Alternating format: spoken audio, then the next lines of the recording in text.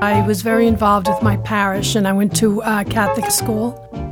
Now I'm Amy, down to sleep. I pray the Lord my soul to keep. It was the mid-1940s in an Irish neighborhood of Brooklyn, and little Eileen O'Toole was an obedient Catholic schoolgirl. And our whole neighborhood was very Catholic. There were a few exceptions, like the family who owned the candy store down the block. There was a Jewish family, 2 Jewish little boys the same age as I, whose parents owned a candy store. I would go there every day and buy a little bit of candy on the way back to school after lunch. And it was Stan and Isaac. Isaac wrote the most science books in the world, and Stan became the editor of Newsday. So she would see Isaac Asimov, the future science fiction author, and his brother Stan, the future editor of Newsday. But in general, Catholics were her world. And there was a heavy weight on her young shoulders to devote her life to God. If she did become a nun, her parents and the whole neighborhood would be proud. And they would be set, not only in this life, but forever. I really think that they thought that was their entrance into heaven, if they gave one of their children to God. I thought, why not give it a try? Maybe I would like it. So Eileen gave it a try. She decided to become a nun. Her little Brooklyn neighborhood, her mom and dad, they rejoiced. And then the morning came for her to go to the convent. And for the first time, she began to think about herself. And I walked out of my room, and I was trembling. Why am I doing this? How did I get myself into this situation? And all my relatives were there to say goodbye. And the priest who was helping me put me into the car right away. And the car took off, and I was on my way. Walking into the convent, she comforted herself with the hope that it would only be for a short time, that she could leave when she wanted to. When I first entered, I thought that I could just walk out. They held on to us, and they watched every move. We were out in the country, and there was no way that we could go anywhere. At night, I used to hear the Long Island Railroad horn blow, and I tell you, going to bed at night, I'd cry my eyes out. I just wanted to get on that train. And then something in her snapped. And after prayers one afternoon, Eileen took off. I said to myself, I'm out of here. And I didn't know that they could see me from the window where they were watching us. I remember holding up my skirts, running up that long, long road. And I nearly made it to the gate. But then the car came and got me and told me to come back. 2 nuns motioned for her to get in the car, and they drove her back up the hill. For 4 years, Eileen lived under the vigilant eyes of the superior nuns in the stony, regimented Mother House. And she was finally assigned to a church in New York City. This could be her chance to escape. I was assigned to Bedford-Stuyvesant. It was really very, very poor and very tough. Eileen was told that she would work directly under the Mother Superior, Sister Anna Germain. She was nervous. So I went up the stairs, and there is this woman sitting in a leather lounge chair, which was totally forbidden. You had to sit on a straight chair all the time. And she had the nicest smile, and she welcomed me and said, "Welcome, dear. Now you make yourself at home." And I was just taken back, because usually they were just giving orders to you. Go downstairs, do this, do that. She was so nice. So that was my first meeting with Sister Anna Germain. And Sister Anna had her own philosophy. Do what you need to do to help the poor. Don't worry about the rules. She said, now tomorrow I want you to go to this house, but you're not to tell anybody else that I'm sending you there. Make believe you're going for rolls to the local bakery and bring food to this house or bring money to this house. And I was her feet.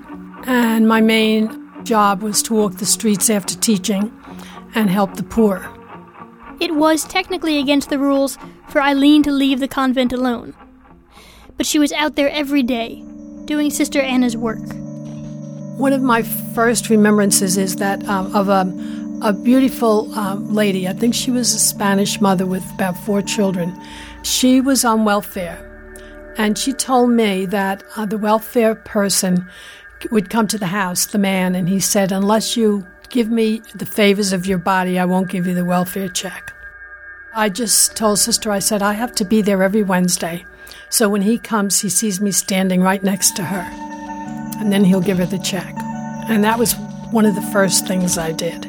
That was definitely against the rule.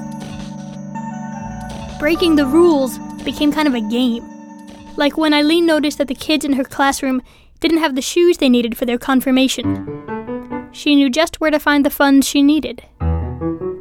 I said to the mothers, don't worry, I will buy them for you. I said, I know where the money is from the Sunday collections, and I'm going to run in and grab money for these shoes. So I grabbed a bunch of money, and I said to the kids, follow me like Pied Piper down the avenue. We were all holding hands, and I went into the shoe store, and I said, outfit these children in with shoes and socks. And then I told Sister Anna what I did, and she laughed. She thought that was funny. But I had money left over, so she said, give them a party. You can't put the money back in the basket. Under Sister Anna, Eileen didn't want to run. What an eye-opening. I felt so good about the things that I was doing. But Sister Anna was getting older. One day she fell ill, and she was taken to the hospital, and she never came back to the convent. Eileen was transferred to a wealthy parish in Long Island. And everything was rules and regulations. I remember the superior telling me, you entered the convent to take care of the nuns. You didn't enter the convent to take care of people or the poor. I was so upset, I didn't know what to do, and all I could think of was get out of the convent. And I went to Montauk. Montauk Point is the farthest end of Long Island, and you climb up the cliffs and you see the ocean, the wild ocean.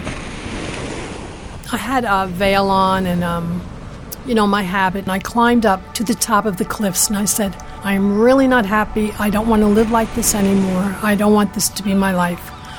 And I looked out at the ocean. It was hitting against the point, and out on the horizon, it was calm. And I'll never forget the feeling. I went, oh my gosh, look how calm. God is telling me, that's okay. You'll be calm. You could do it. Everything will be all right. That's the moment I made up my mind. She always thought she might not last in the convent, and now she was sure. She was going to break her vows. You can't leave the convent unless you have a dispensation from your vows. And it's a serious, serious thing to break your vows against God. So what holy nun wants to break her vows against God? Well, then I had to go back and tell people, and that was tough. It wasn't just her vows she was breaking. She was going to let down the whole family, most of all her mother. She went home for a family dinner to break the news and hoped they'd be understanding. My sisters wouldn't tell her. They were afraid my mother would have a heart attack. I said, Mom, I'm really unhappy, and she just froze. She was standing at the sink, and I said, I want to leave the convent. She said, leave this house. I don't want to see you again.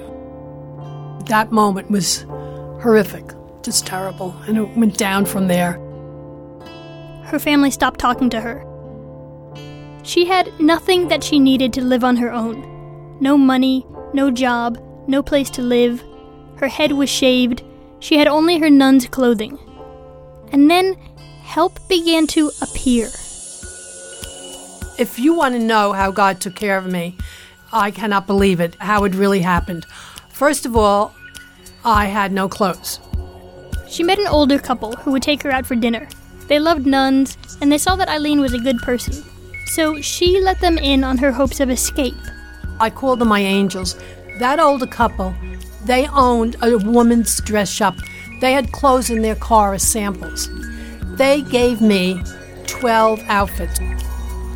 Then she was interviewed by Newsday about her charity work.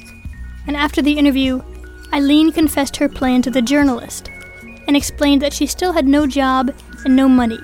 She goes home and she tells her editor, he was Stan Asimov, the fella I grew up with.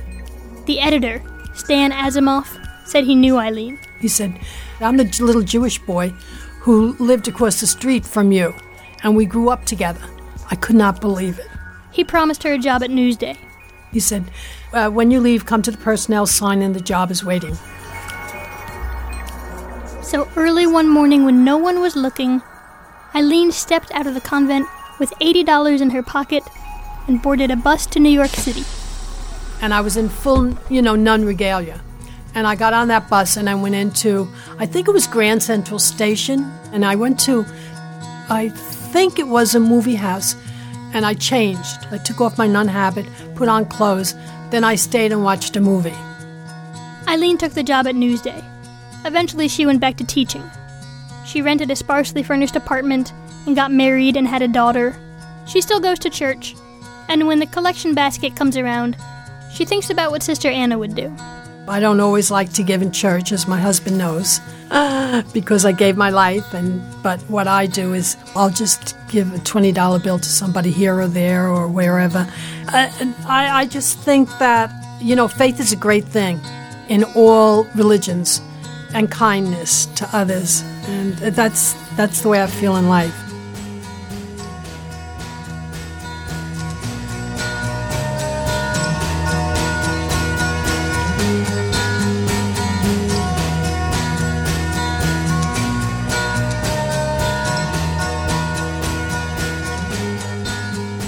Big thanks to Eileen O'Toole for sharing her story with The Snap.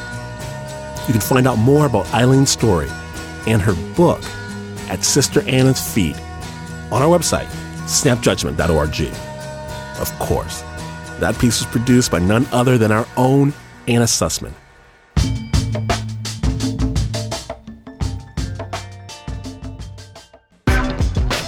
Hey, Snappers, it's your boy Glenn. I'm going to ask you to do something we've never asked before. Support the artists that make this show happen. And we've made it easy to give us $10. Just text 20222 on your cell phone. Text in the word SNAP. You'll get a message back from our partner PRX asking if everything is cool. Text back yes, and that's it. You've just supported Snap Storytelling with a $10 donation. That number, 20222. Just text in the word SNAP. It can't happen without you, and we appreciate it. I appreciate it. Thank you.